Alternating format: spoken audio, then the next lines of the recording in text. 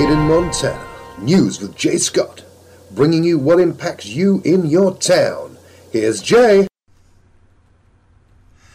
Republican lawmakers have sent a letter to Governor Steve Bullock asking him to require able-bodied adults to work in order to qualify for health insurance under Medicaid expansion.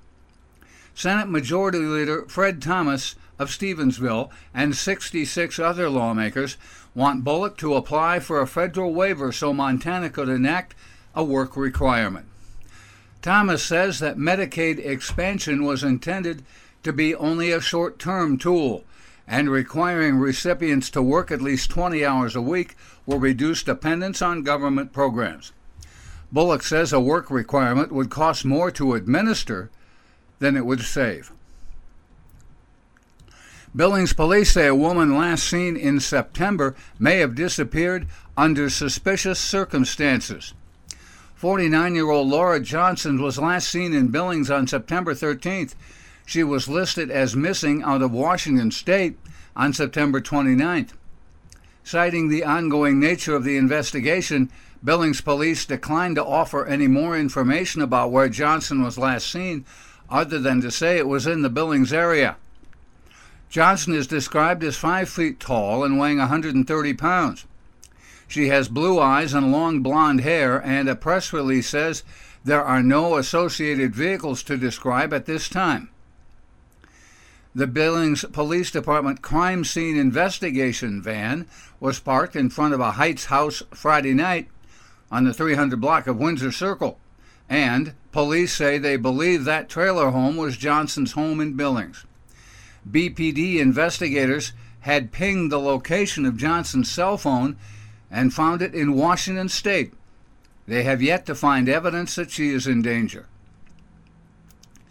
Montana Governor Steve Bullock is continuing his vocal support for I-185, the initiative that, if passed, will increase Montana's tobacco tax to pay for Medicaid expansion. In Butte Tuesday, the governor was joined by representatives from St. James Healthcare, Butte's Southwest Community Health Center and Public Health Department, and the Montana Medical Association.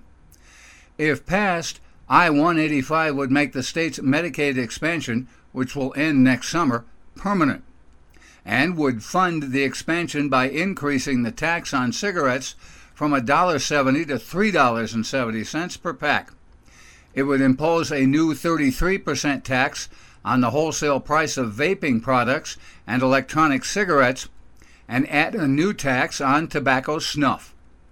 Supporters say the additional tobacco tax would generate around $73 million in revenue from Medicaid, Veteran Services, tobacco prevention, and the state's general fund. $26 million would go towards the state's share of the cost of Medicaid expansion. Criticisms of the plan, funded by the two largest tobacco companies, call I-185 an unfunded mandate that will leave taxpayers holding the bag, that it will drive smokers to purchase their cigarettes out of state or online, and complain that only 4% will go to care for veterans. The spending on veterans, some $2 million, is new funding, not a cap on existing spending. Quote, "You're not capping the money, you're providing a new funding source to provide veteran services," Bullock said. Bullock Tuesday called the claims of the opponents sheer baloney and fundamental misinformation, decrying the spending of big tobacco intent on maintaining the status quo. Bullock said, quote, "I-185 fully funds the state's share of Medicaid expansion, and, quote, if you don't smoke, you don't pay a thing." Bullock and others who spoke Tuesday also touted I-185 as a plan that would reduce smoking among Montanans and could thus save the state money in health care costs. Currently, the state pays more than $81 million a year for Medicaid patients who have tobacco-related illnesses. Officials in Missoula are continuing to raise questions of a sales tax for cities.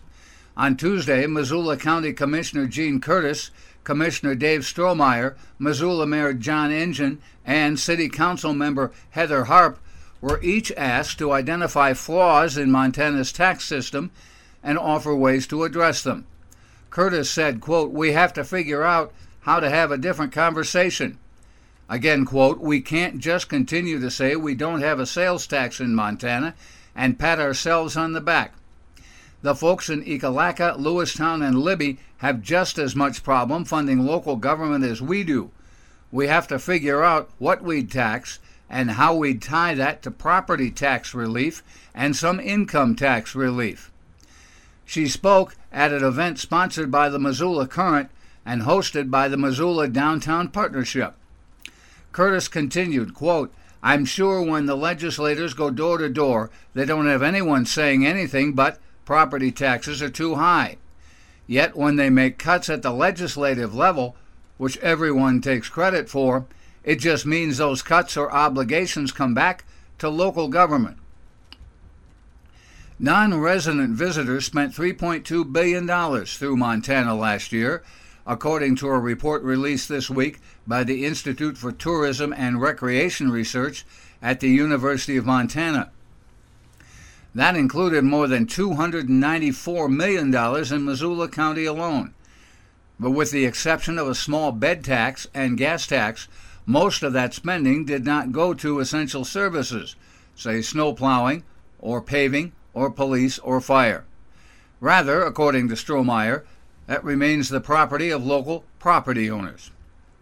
For a city resident, roughly 37% of one's tax bill goes to Missoula County Public Schools, while 29% goes to the city of Missoula, 18% to Missoula County. Roughly 30% of the city's tax portion covers police and courts. 23% funds the fire department. Like the other panelists present at Tuesday's forum, Mayor John Engine believes a local option sales tax is worth considering, but that would require changes at the legislative level, a concerted effort by Montana's cities and counties, and finally, approval by voters.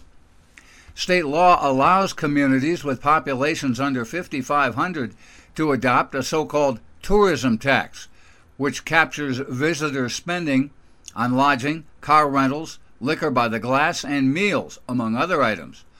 Currently, only small towns such as Whitefish, Big Sky, and West Yellowstone are permitted to impose a resort tax. Larger municipalities cannot. Quote, "We're saddled in local government by being able to raise taxes at half the rate of inflation," according to Strohmeyer. Two people driving a newspaper delivery route had the window of their car shot out earlier this week. Donna Carell and her husband Dane were driving outside Lapway when they heard something that sounded like a firecracker, and the passenger side window of their car shattered, peppering Donna with glass as she sat folding newspapers in the back seat. She said Monday afternoon that bullets had entered the front windshield and passenger window. A third shot was later discovered by local police. One bullet was lodged in the front windshield, and another had entered the hood of the vehicle and bounced around the interior, hitting a radiator hose. Donna did not know the full extent of the damage to her vehicle because it was impounded by law enforcement as evidence. A Nez Perce officer confirmed that a newspaper carrier's vehicle had been shot, but declined to release additional details. The FBI is assisting in the investigation. That's Made in Montana News. I'm Jay Scott. This is the Treasure State Radio Network.